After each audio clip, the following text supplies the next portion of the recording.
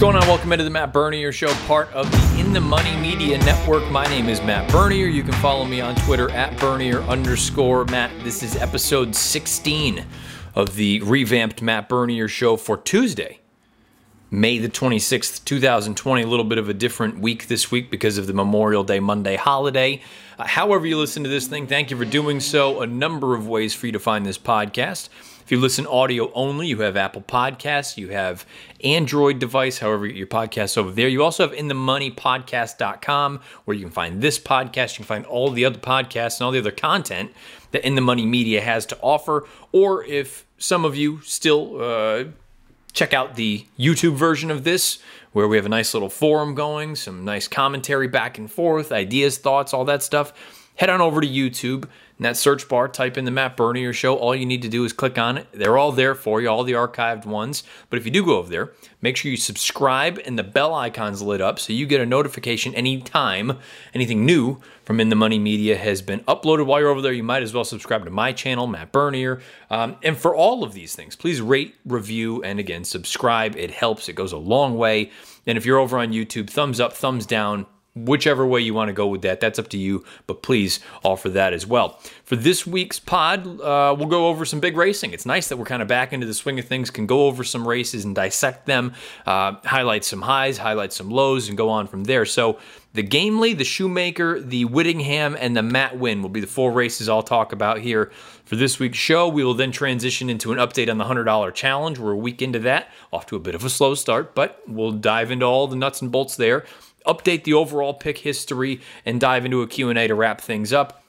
For those of you that have not seen it on Twitter yet, I've made mention for what seems like forever now about where you can find the picks throughout the week. As far as, I used to be tweeting them out here and there. Head on over to racingpicks.com. That's where you'll be able to find all the picks that I end up putting out there. And occasionally, like a day like yesterday, where I technically wasn't on for Monday, I still was tweeting some stuff out. I'll be there Wednesday through Sunday. 4 days worth of written picks. The Saturdays will typically be video versions, just quick kind of 2-3 minute videos each. And then on Mondays and Tuesdays, Andrew Champagne is over there as well as far as selections and analysis is concerned. It's totally free. All you got to do, put in your email. I had somebody giving me a hard time on Twitter saying, you don't have to pay for it. All you got to do is put your email in. And it's all right there. It's not asking a lot. So if you want to find the selections that go along as far as the pick history is concerned, they're over there along with the analysis. And that's the most important piece, I think, if we're all trying to form wagers. You can find that over on racingpicks.com going forward. The $100 challenge, I try to tweet it as close to post time as possible. But again, we'll dive into that in a bit. Let's first start off with some actual racing. The Grade 1 Gamely, 1 1/8 on turf at Santa Anita on Memorial Day Monday, won by Keeper of the Stars. Jonathan Wong gets a Grade 1 victory. Congrats to the connections all around. A big day for Abel Cedillo on Monday. All around, this was I thought it was a pretty straightforward race. I didn't think there was a ton of wildness that went into it. Sure, maybe the odds for the top three finishers were a little bit surprising, given that Etoile was not involved anywhere for Chad Brown. We'll talk about her in a bit. But Keeper of the Stars gets the job done. She goes off at 7-1. And, I don't want to say that she was always looking like a superstar out there, because she was under the whip rounding the far turn. I mean, she was really gassed pretty early on, but she went on and kept about her business and was able to prevail. 97 buyer, 116 raw time form US rating, so the figs seem like they check out. And when you go through, and I'll talk about it a little bit more, I think the buyer is spot on, just because it seems like this is a very rational and reasonable number for all of the horses in the sort of the top 5 to 6 to be running in a spot like this. The 97 buyer is pairing up 97s now for Keeper of the Stars, so perhaps you do get a forward move. Frankly, I'd be a little bit dubious trying to stretch her out anymore. She popped back to her left lead at the wire here. This is at 1 1/8. I wouldn't want to go any farther with her here. Keep her between this mile and 1 1/8. But I can say this about the whole lot here. I think there are some nice fillies and mares in this division on the West Coast. I just have a nagging suspicion that that they're not quite the A level. If we're talking about some of the other big races, let's talk about, in theory, Saratoga over the summer with a race like the Diana. Is Keeper of the Stars a Diana type? I don't know. There's a part of me that thinks that she's not. numbers-wise, I mean, it's kind of a hungry group right now, just overall coast to coast. So maybe you can make the argument that she fits in just as well as anyone else, but you have to assume Chad's got something in his back pocket that he's going to unveil at some point. Maybe Etoile just needed a race under her belt, and we'll get into the ride in a bit. At Keeper of the Stars, I'm not knocking her. I think she's a really talented horse. Again, the Connection's done a great job with her. I do wonder what, is this the ceiling? And if it is, look, it's a grade 1. No one's going to sit here and sneeze about that. But I wonder if when the waters get deeper, and if I'm thinking Breeders' Cup time, where does she fit? I don't think she can go out to a mile and 3/8 or whatever they ran the Filly and Mare Turf at Keeneland at. I also don't think she's a miler at that level anyway for a race like the Breeders' Cup or some of these other spots. So I'll be very interested to see what the Connections want to do with her and where they position her going forward. Mucho Unusual, you could make an argument, was probably the best horse in the race. If you don't believe that, that's fine. The move that she made rounding the far turn between horses, I thought was really an eye-catching move. And then, unfortunately for her in the Connections, I believe it was Umberto Rispoli riding. Let me double check. Yes. He had to wait. She stacked up behind horses. She finally is able to angle out. And at that point, the run is there, but it's not quite as potent as what it seemed like it was going to be. I thought it was a big effort from her to finish third. She, again, not going to fault anyone or argue with anyone that suggests that she was actually the best horse in the race. And with clean run on that far turn, she can kind of sustain that bid and go on and get the job done. She's one that, from a distance standpoint, I'm not terribly concerned about 1.25 miles. I don't know about a flat mile. I don't think she's incapable of it, but I do wonder, certain horses that kick at 1 mile does not necessarily sustain at 1.125 miles or 1.25 miles, and vice versa. The kick at 1.25 miles, sure, you may have a big finish, or 1.125 miles in this case, but does it necessarily translate to 1 mile? It's not an apples-to-apples comparison. So Mucho Unusual, obviously not the cleanest of trips. She's one I've already thrown into my horse watch. Bodicita, I tweeted out, I liked her. She's a classic example to me of a horse that you go through the PPs, and yes, she's getting a class test. There was no question about it. She was facing the best horses she'd ever faced. But the way that she had kicked in each of her past 2 starts, particularly when she hit the straight, I thought was really eye-catching and strong enough to look at a group like this and say, maybe Chad's filly is just going to be a monster. But outside of her, who am I terrified of? There wasn't one horse in here that looked like a complete standout. So why not take a shot with a horse that's going to be a price that has the finish, and I've talked about it ad nauseum. In turf racing, if you don't have a late kick, you don't have anything. You need to have some kind of finish, whether you're a tactical type, whether you're a speed type, or whether you're a deep closer. You need to have some finish. If you can't finish on turf, you are not going to win these races, plain and simple. So for her to have that big kick that she had showcased in those other races, albeit going shorter at a flat mile against N1X and N2X company, I wanted to give her a shot in here. She flew home. I mean, that late kick, it wasn't dulled going from the mile to 1.125 miles, which was part of the piece that I was a little bit concerned about. I didn't know if it would translate. It in fact did. You take a look at some of the incremental splits. Final quarter, well, I shouldn't say final quarter because it's 1.125 miles, but you get what I'm saying. If we're breaking it up into quarters and then you have that tack on that extra furlong at the end, her final quarter in here, she went 23:37. That's the only one faster at that point was Etoile, who was coming from even farther back. And the final 1/8 of a mile, she came home in 11:18, and that is the fastest final 1/8 in the entire group. So I thought it was a big effort from Bodicita. She's a horse I wouldn't mind seeing maybe a little bit more ground.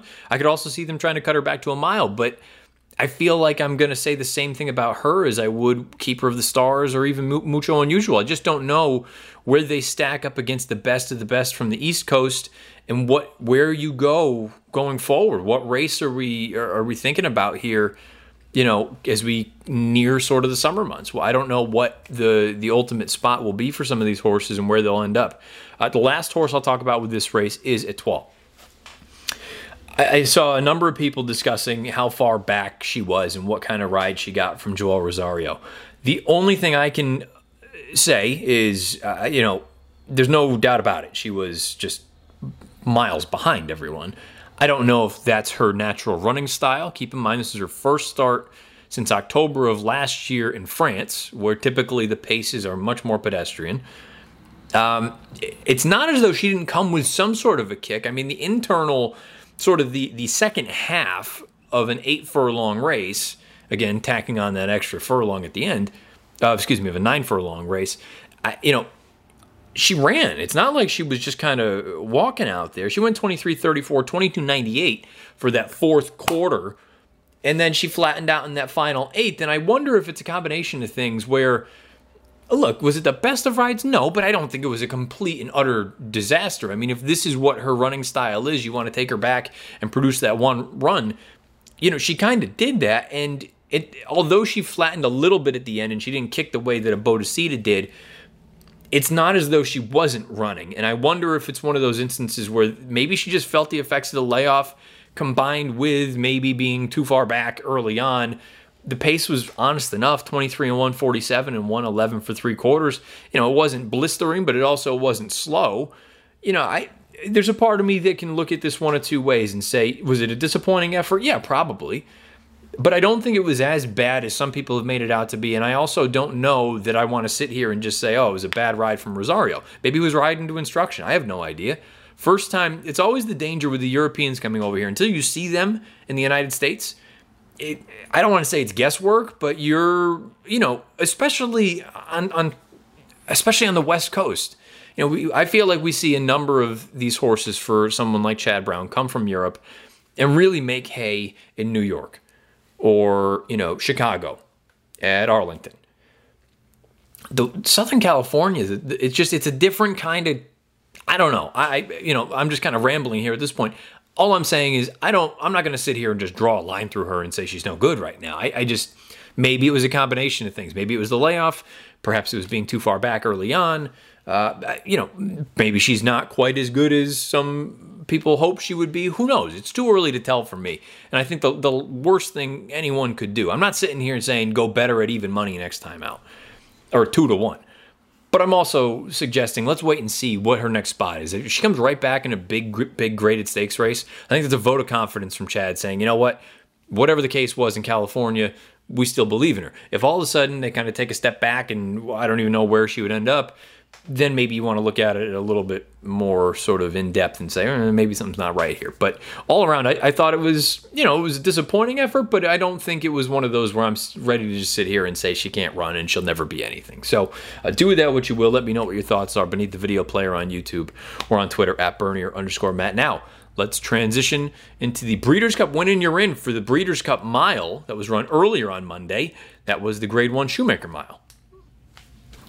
Grade 1 Shoemaker Mile, a win and you're in for the Breeders' Cup Mile. Chad Brown with a strong team, a duo going out to the West Coast, and Without Parole and Raging Bull. Raging Bull is the one that ultimately gets the job done very, very impressively. You want to talk about visually checking the box.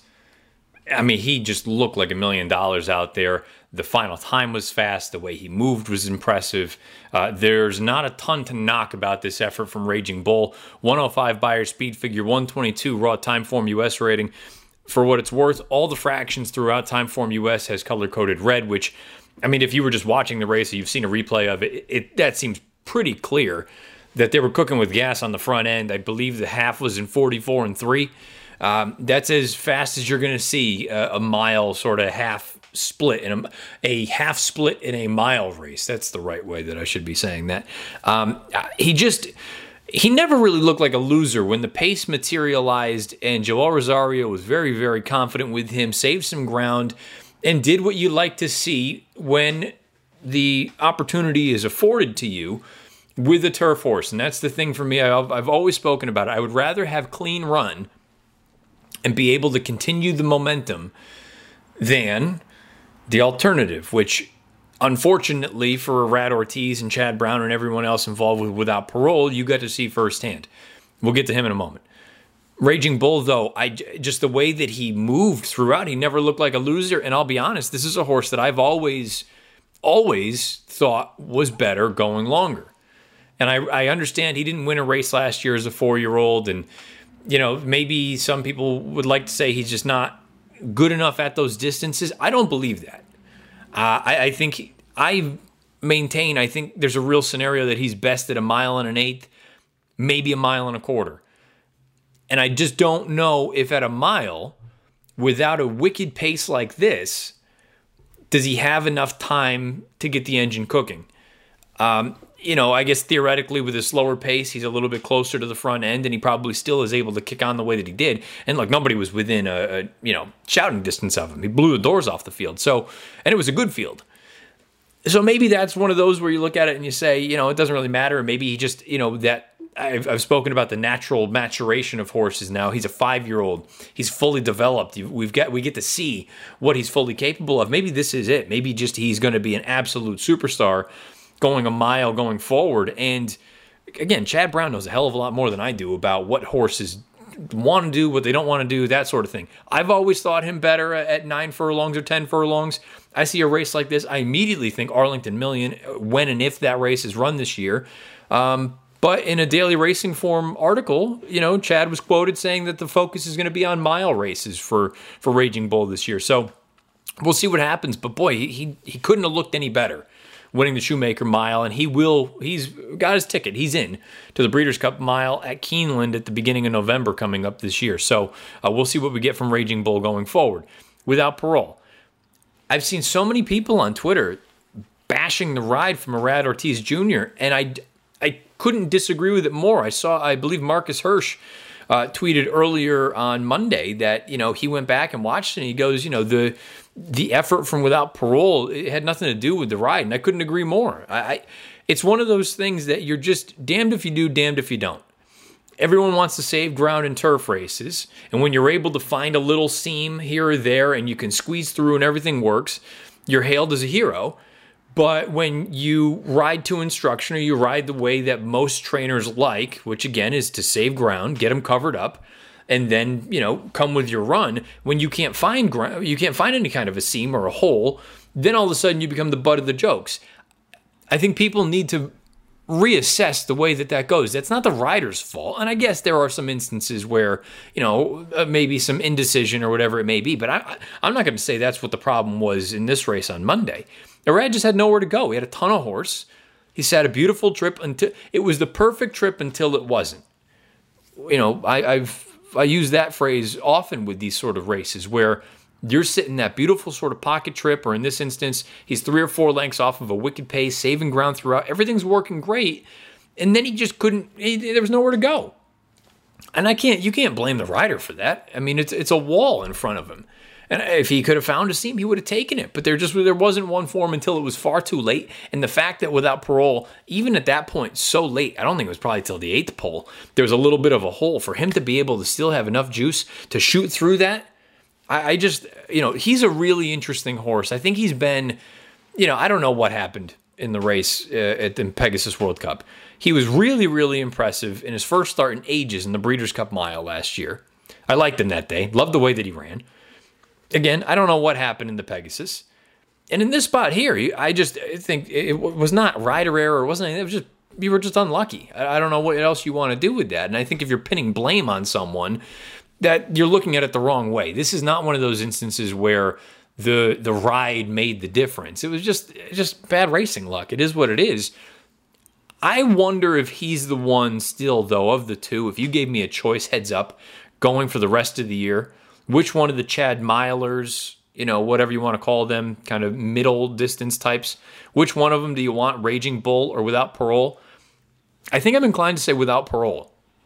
Because he is not entirely dependent on the pace situation. I mean, he was probably 4 lengths ahead of Raging Bull, and there's a part of me that believes if he's able to extricate himself and find some sort of a seam, that he at least makes it close with Raging Bull. And, kind of going back to the top piece, without that wicked pace, what does Raging Bull's run look like? Is it too late? Is it too little too late at that point? Whereas a horse like Without Parole, if he has that 4-length head start, or I guess with a slower pace, maybe it's only 2 or 3 lengths, but I know he's still going to kick. Is that the difference maker in races going forward? Who knows? That's just my feeling on things, watching the replays and seeing what these horses have done throughout their careers. Next shares, I know some folks are, saying that the start really affected him.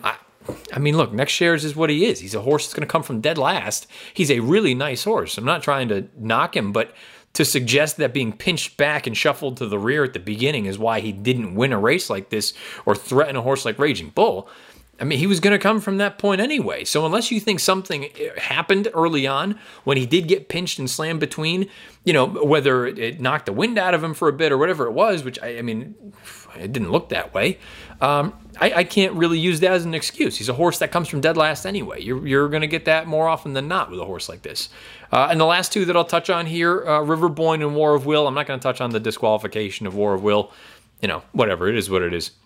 With River Boyne and War of Will, though, for them to both be as close to that hot pace as they were and still finish the way that they did, I thought it was a really encouraging effort from both of them, particularly War of Will, because we haven't seen him since the Breeders' Cup Classic of last year. So his first start on turf since the end of his 2-year-old campaign. And he, again, both of them were kind of cooked in this hot duel.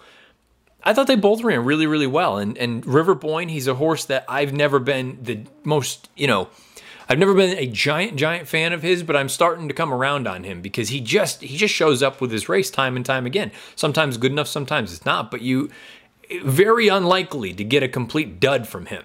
Now, does that mean that he's a Breeders' Cup Mile type? I don't know. I'm not going to go into that piece just yet. I can say the same for War of Will. Does it mean that he's a Breeders' Cup Mile type? I have no idea. But I do think there are races for both of them going forward with a little bit more favorable pace situations, and maybe you can get away from a couple of these chads. But look, take nothing away from the big one, Raging Bull. He looks fantastic out there. Yes, he had a crazy pace to run into, but he really never looked like a loser at any point. Unlucky for without parole, but a big effort from Raging Bull. He gets the job done in the Grade 1 Shoemaker Mile, 105 Beyer, 122. Timeform US rating, he has his tickets punched for the Breeders' Cup Mile at Keeneland in November. Now, the Whittingham. I'm going to breeze through the Charlie Whittingham as well as the Matt Winn because I don't have a heck of a lot to add. The Whittingham, I know there was a disqualification of Rock Emperor. I suppose, look, I've seen a heck of a lot worse in general, not ultimately lead to any kind of a change as opposed to what we saw there. I don't disagree that there was definitely some leaning, but, neither here nor there. United wins the race. His tactical ability is always going to give him the opportunity to win races like this. The pace wasn't electric by any stretch, but he is the one that prevails. 101 Beyer, 119 raw Timeform US rating. I think he fits well in some of those races out on the West Coast. I don't know that I view him as a superstar, but he's honest as the day is long. He'll show up. He'll give you what he's got. Sometimes good enough. Sometimes it's not. Rock Emperor, perhaps a little bit pace compromised, but I don't know that I want to use that as an excuse. I felt like he should have won this race if he was what I thought he was. Maybe with a little bit more pace. He's one that can turn the tables next time out, but all around, it is what it is. United gets the job done. The Matt Winn is one that may have more long-term, I shouldn't say long-term, more immediate ramifications as far as 3-year-olds are concerned. And again, the 3-year-olds are the glory, the glamour division that we have here in the United States. Maxfield makes his return to the races, and I need to go full disclosure here. I have not gone through and watched all the races from Churchill Downs on Saturday. Timeform US had the dirt surface as slightly closer friendly. And Maxfield did come from a little bit off of it after being prominent early on into the first turn between horses. Jose was able to sort of, I don't want to say he got out of the position, but he was in a little bit tight. The other horses were able to go on with it a little bit, although the pace wasn't all that fast. And Maxfield on the far turn just sort of slowly got the engine cooking. The thing that I was most taken by with this performance was that it felt like he just started running at the end of the race. And he was still able to beat a couple of nice horses in New York Traffic and Pneumatic. And he earned very, very solid. At the very least, solid. If not, you could probably say strong speed figures at this point in the year for a horse making his first start since October of last year. 95 Beyer, 117 raw Timeform US rating, pace adjusted to 115. Again, I haven't gone back and watched all the tape from Churchill on Saturday.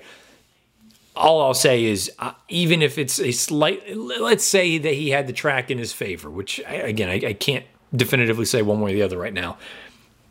As someone that has never been for or against the horse, he looks good. I don't have any knocks, but I also wasn't one of the people fawning over him leading into the Breeders' Cup last year. I thought he was awesome. I thought he was really, really good. And now you're hearing the connections, kicking the tires perhaps on the Belmont Stakes, kicking the tires perhaps on a race like the Haskell. this 3-year-old campaign this year, more than any other year, is going to be fascinating to watch. However it all shakes out. But with the Belmont being at 1 1/8, the 1-turn 1 1/8, the timing of everything being entirely different, it's going to be really, really interesting to see where all the connections choose to go, what races they value over others, and how they get to the first Saturday in September for the Kentucky Derby.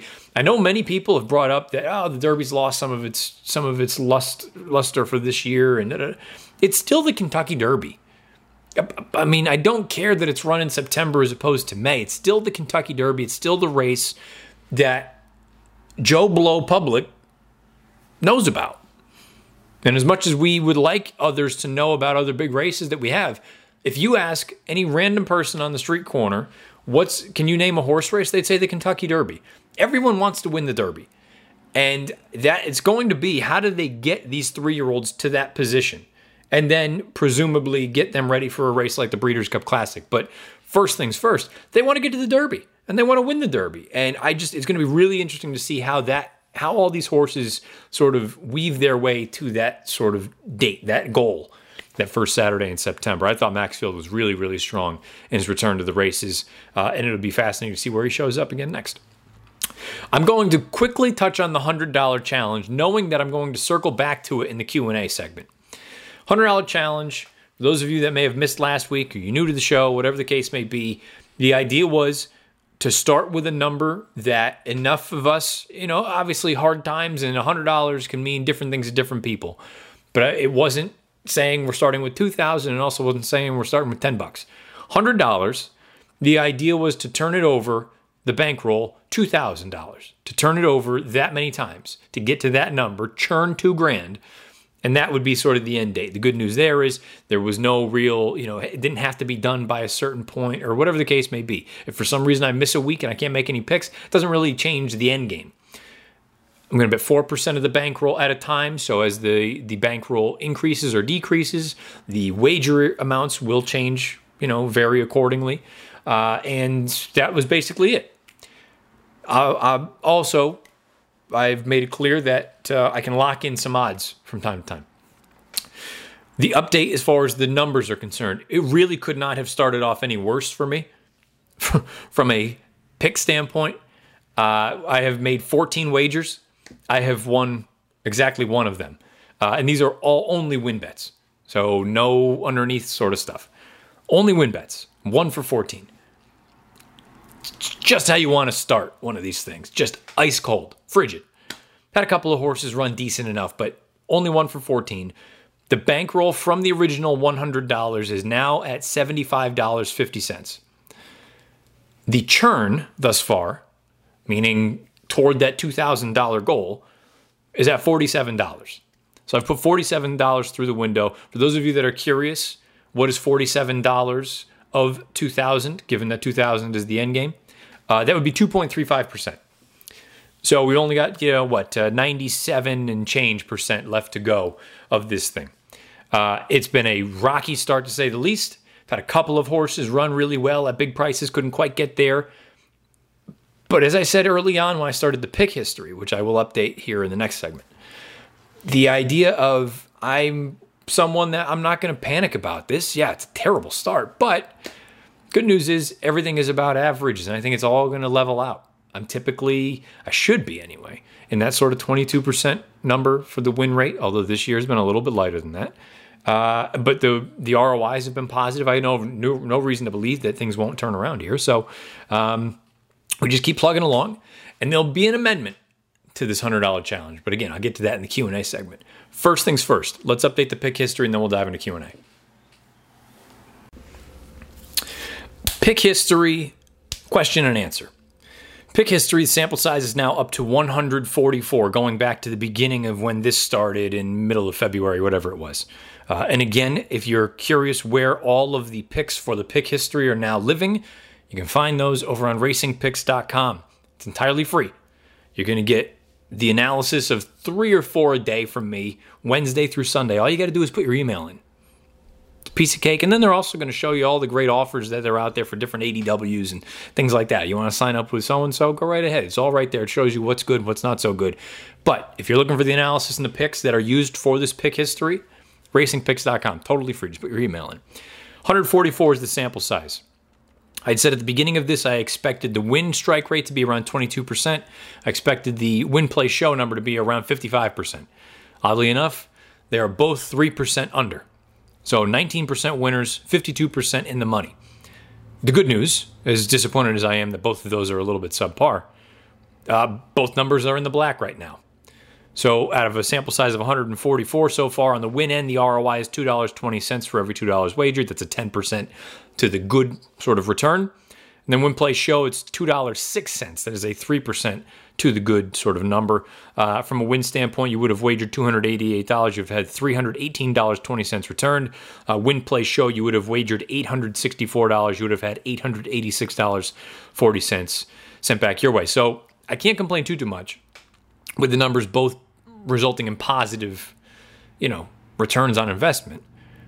But if I want to get nitpicky, both the win and the win play show numbers are lower than they should be. So definitely need to work on that. Those numbers are now, though, and is, going back to the beginning when we were talking about the idea of 100 is the sort of threshold to start drawing conclusions from a sample size standpoint. As the sample obviously gets larger, the percentages are going to change less and less. And let's just call a spade a spade. I've been on a rather cold streak here for the past couple weeks. So hopefully things are going to turn around here as the weather continues to heat up. Maybe I'll kind of turn things around as well. So that's where things stand with the pick history. Question and answer segment. Got 4 of them for this week. A couple of thoughts, a couple of questions, whatever the case may be. I welcome them all. I love that beneath the video player on YouTube, it has turned into a little forum just for this. Another 36 comments last week. More is better, more and more, because then this gives me more things to talk about, makes me think about some things a little bit differently than maybe I normally would have, all that jazz. And then all of you seem to be going back and forth with one another too. So please, more and more. As great as Twitter is, it can turn into a bit of a cesspool from time to time. And yes, I'm over there. You can follow me at Bernier_Matt. You can send me questions and things over there. But it just gets lost in the shuffle of a number of things, especially when, on a crazy day like a Saturday or whatever it is. This piece here beneath the video player on YouTube, I can see this a lot clearer than I can over on Twitter. So I like that that's what this sort of piece has turned into. Let's start off with Carol Schiffler. Carol has a question. I have a question that is a bit less numbers driven. When you are watching the horses in the paddock before a race, is there anything visual that you see that might make you back off a horse that on paper looks great, or the other way around? You see a horse that you might be on the fence about from a numbers perspective, but something about the way he looks in the paddock makes you willing to take a shot on that day. Carol, thank you for the question. I'm certainly, there are some people that are exceptional at identifying positive and negative things as far as horse flesh are concerned. I think at the top of the list, and I don't mean this as a knock to anyone else that does it, but I think the top of the list is Maggie Wolfendale for Naira. She's as good as anyone, seeing when a horse looks good, when a horse doesn't look so good, and pointing out different things, a turf hoof, this, that, and the other. I am not someone that is all that strong. I didn't grow up around horses. I can tell you when a horse looks amazing, but I have to be honest with you. When I say that, I don't know that I'm really breaking any news. Anyone that is uninformed like myself about horse flesh, when a horse walks by, you can be like, wow, this horse, ears are up, on its toes, coat is nice and shiny. The groom, they braided up the mane, like the horse looks amazing. I have a difficult time differentiating between, I can't split hairs on the high end of things. What I can identify, and kind of to your question, Carol, I will only go the other way. And it's bitten me in the past sometimes, and it's worked to my advantage sometimes. I will only get off or bet less on a horse if I see something that seems like a bit of an alarm, bit of a red flag. Most notably, the most obvious one that there is. If the horse is typically nice and calm, and for whatever reason is a complete washed out mess in the paddock, and I'm not talking about an August afternoon at Saratoga where it's 95 and humid and everybody is washed out like that, human and equine.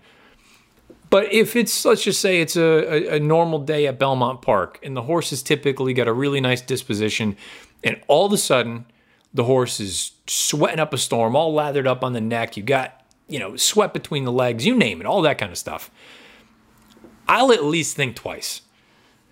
Especially if it was going to be any kind of, fair amount of money. And, full disclosure, for me, typically, if it's not in a contest like the BCBC or any other live money event, typically a really, really large bet for me to win would be like $100. A solid win bet would be like 50. And then if I'm just playing around, probably in that 20 range. Again, I'm not somebody that's betting, millions of dollars out there. So if I were thinking all along about betting, let's say $100 on a horse at 4 or 5 to 1, and I saw the horse, the odds are reasonably close to what I was expecting, but the horse looks like they've seen a ghost, probably not going to be 100 anymore. Maybe it's 25, maybe it's 50. Depends how I'm going, depends how I'm feeling. But I'm only going to go the other way because I know that I don't have enough of an eye to identify when horses look better than usual, or those sort of, minute little observations that someone like Maggie or an Acacia Courtney or a Gabby Gaudet or anyone like that is capable of identifying. You know who else is really good about the visual piece? And I'm not just saying this because I work along with those boys, but Peter Thomas Fornenthal, PTF, is really good at sort of being able to identify in the paddock. And if you've never been to Saratoga, the paddock bar, PTF is usually set up in his own little private area there. He's got tables and all sorts of stuff. He's a king. He's really good at being able to sit there in the paddock and say, oof, I don't know about this, or on the other side of the coin, this horse looks like $1 million today. Feeling good, looks good. Maybe we want to reconsider at 7 or 8 to 1. If we don't have the horse on a ticket, maybe we add, whatever the case may be. I'm not someone that's good enough to know heads or tails about that. I only know the obvious times when the horse looks like a complete mess. And I'll throttle back a little bit. I'm not saying I'll totally jump off. Now, having said that, there are those instances where I would really, really strongly consider jumping off. And they've, again, it's worked in the past and sometimes it hasn't. I remember it was actually on my birthday a number of years ago. And had he won, I would have earned an NHCC. It was in one of the free contests. I'm trying to remember what year it was. Successful Dan was running in the Whitney at Saratoga. Wise Dan's older brother, who was I don't want to piss anybody off. I think he was very, very comparable, let's say, as far as ability was concerned with Wise Dan. The problem was Successful Dan couldn't get on the racetrack. He flipped over on the way in the walking path to the paddock for the Whitney, and he still ran a giant race to finish second.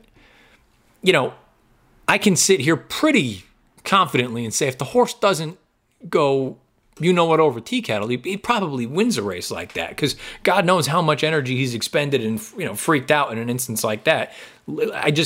Those are the kind of things where it's Captain Obvious, but I'm not going to try to do something I'm not comfortable with or I'm not suited for. The last thing I want to do is get on, whether it's TV, if I'm NBC or, if we can get something to work with any of these other places, TVG or whomever it is. The last thing I want to do is sit there and say something that if I don't know or I don't feel confident saying it and having any kind of knowledge base about it, I don't want to be just spreading misinformation. There's too much of that going on right now these days.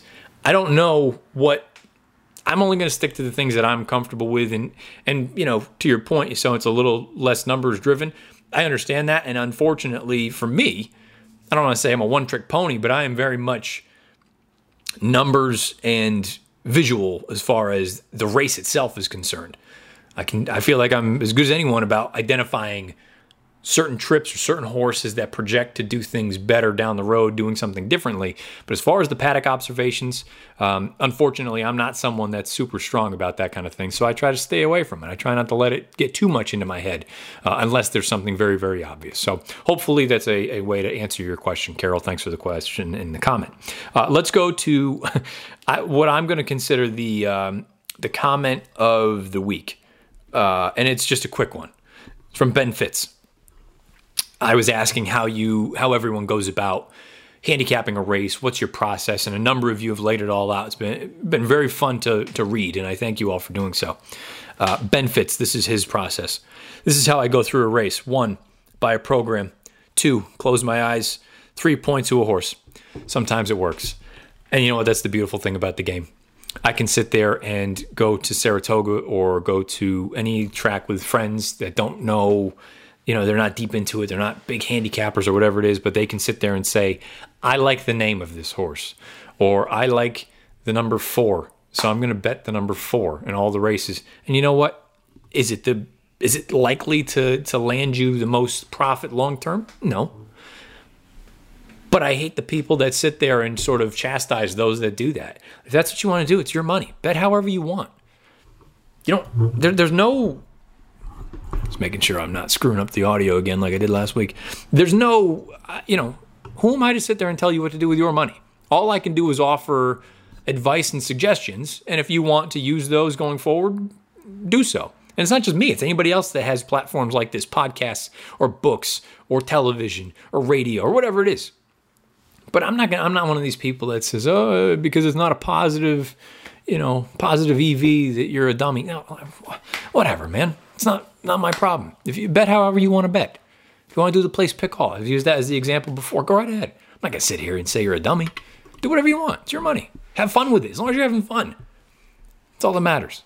And look, if you want to get more serious about it, that's a different story. And we can kind of pivot to a different direction. But if you're just someone that wants to go out there and have a few pops in the backyard at Saratoga or Belmont with your buddies, go right ahead. Do whatever you got to do. So, Ben Fitz, I wish you well as far as your handicapping process is concerned. Bobby Root. Bobby Root has a comment about Brad Cox and his trainee, Owendale. I really hope that Brad Cox and the connections keep Owendale at these one-turn configurations. He's by into mischief, so he's unlikely to get better targeting longer races like the Breeders' Cup Classic. He's way more likely to get favorable setups in one-turn races like the Met Mile, the Forgo, Cigar Mile, for instance. I think you've talked about this before with a horse like Frosted. I have, Bobby, yeah. And thank you for the comment. So the interesting thing, and I believe this, there are certain horses that are better at one turn as opposed to 2, and vice versa.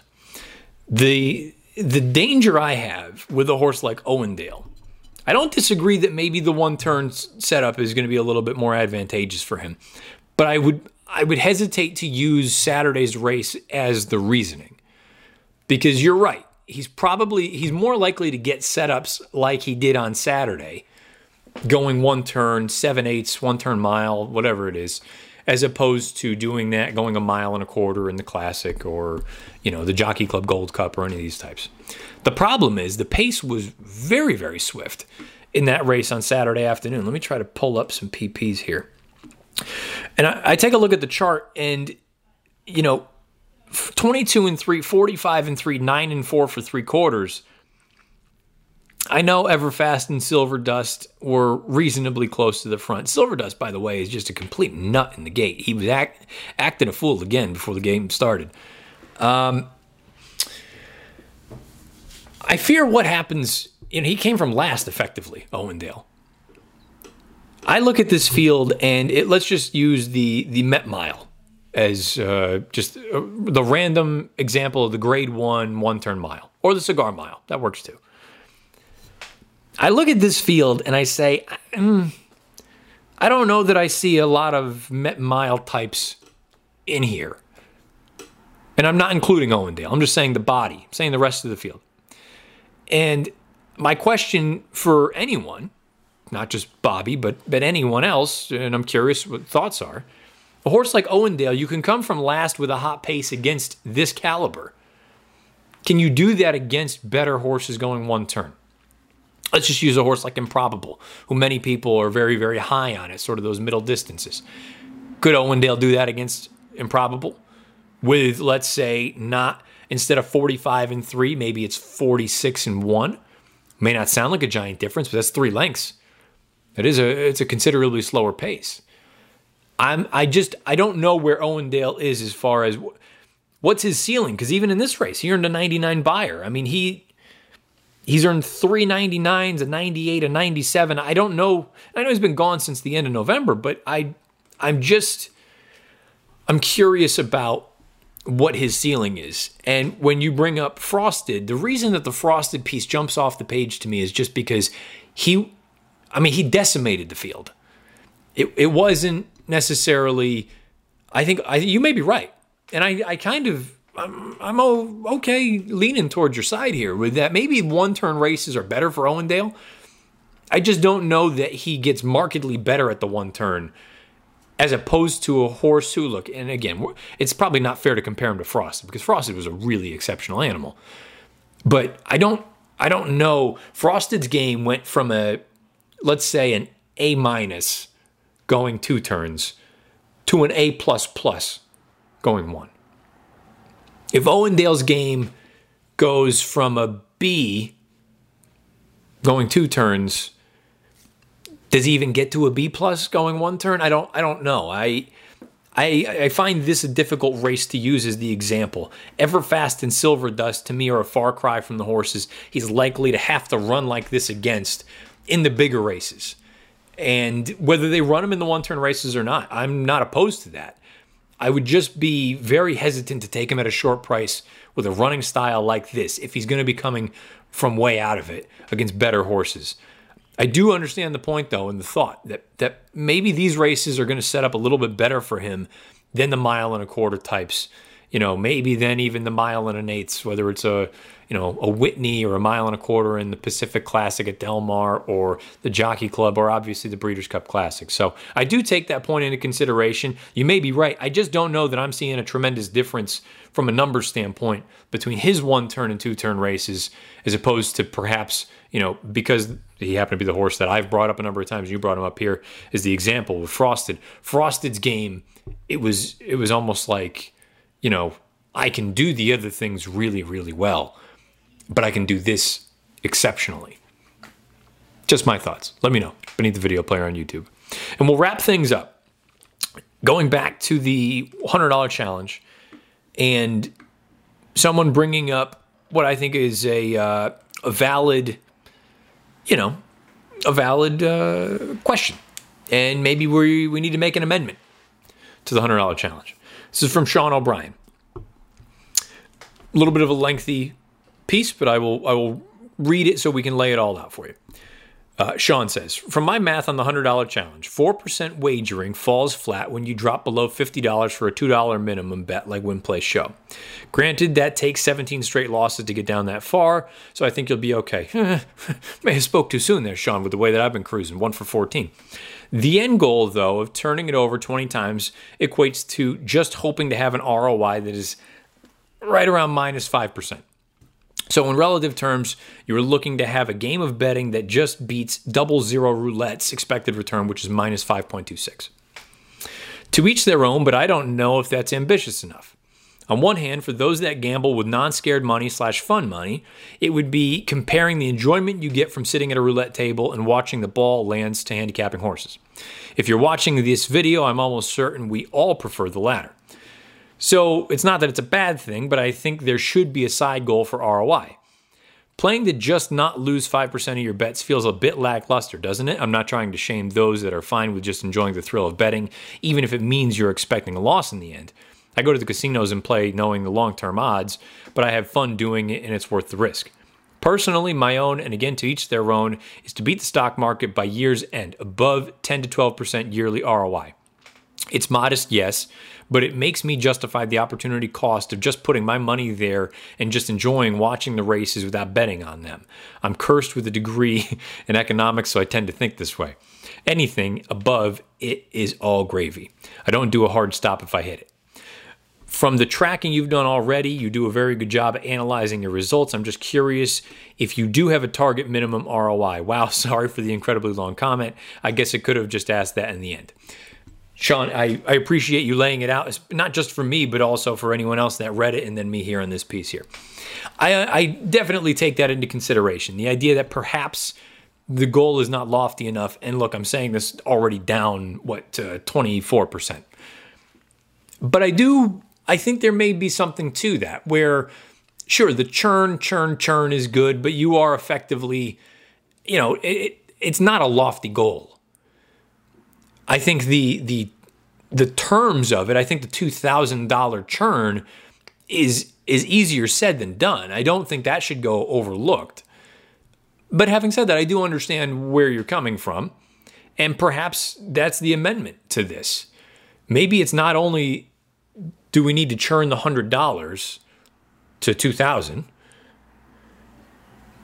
do we also need an end goal?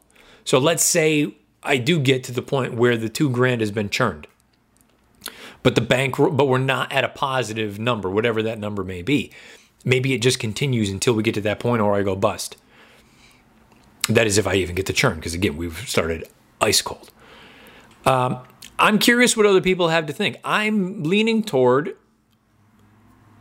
taking this on and saying, you know what, you had laid out the 10 to 12% yearly ROI. Maybe the $100 challenge needs to be tweaked, and it becomes we need to burn through the 2,000, but also it does not end until we are either plus 10% or we're bust. We're gone. That's my lean right now. I won't officially sort of say anything until next week's pod, but let me know beneath the video player on YouTube or on Twitter at @Bernier_Matt. I think it's a good point that Sean brings up. Maybe this goal is not lofty enough. Again, I don't think, churning 2,000 from 100 is not a small feat, but I do understand that maybe the goal is not high enough. Maybe the bar is not set high enough. So maybe that's the tweak. The churn, we got to get through 2,000. We turn that $100 over 20 times, but we also need to be positive 10%. And if we're doing that, I'm already in a hole. But that's neither here nor there. Maybe that's what this goal ends up being. Maybe that's what the $100 challenge turns into. Let me know beneath the video player on YouTube or directly on Twitter at @Bernier_Matt. Thank you all for the questions in the comments. Please continue with this, because not only does it give us a nice segment here on the pod each week, but it's a nice forum for everybody to just kind of spitball back and forth and say, you know what, this is how I do things. This is the way I see things. I like this horse. You like this horse. There have been a number of horses I haven't even discussed here on the pod that people bring up that they saw and they're interested in, and they're in their horse watch or their stable mail. And I think it's worthwhile for everyone to go through and take a look and see. Maybe it's a race that you missed. Maybe it's something that, maybe you didn't look at it that way, and now you go back and you watch the tape and maybe you look at it with different eyes, I think it's just a very, very useful exercise for all of us. Get those thoughts and opinions out there. Nothing wrong with that. However you've been listening to this thing, thank you for doing so. Again, from an audio standpoint, you have Apple Podcasts, you have however the Android piece works. You have inthemoneypodcast.com, where you can find this podcast as well as all the other content that In the Money Media has to offer. If you listen on YouTube, like I know so many of you still do, thank you for doing so. Please subscribe. Make sure your bell icon's lit up so you get a notification anytime anything new is uploaded to the In the Money page. We need a thumbs up, thumbs down, whatever it may be. And again, fire away with those comments beneath. Please rate, review, and subscribe if you're over on any of the podcast platforms, the apps with the phones and things of that nature. And you can follow me again on Twitter at @Bernier_Matt. I will be back next Monday with another episode of this program, going over who knows what, updating the $100 challenge, the pick history, and anything else exciting that happens between now and then. If you have any other thoughts, let me know in the usual places. Until next Monday, this has been episode 16 of the Matt Bernier Show. Good luck however you play, whatever you play, and wherever you play.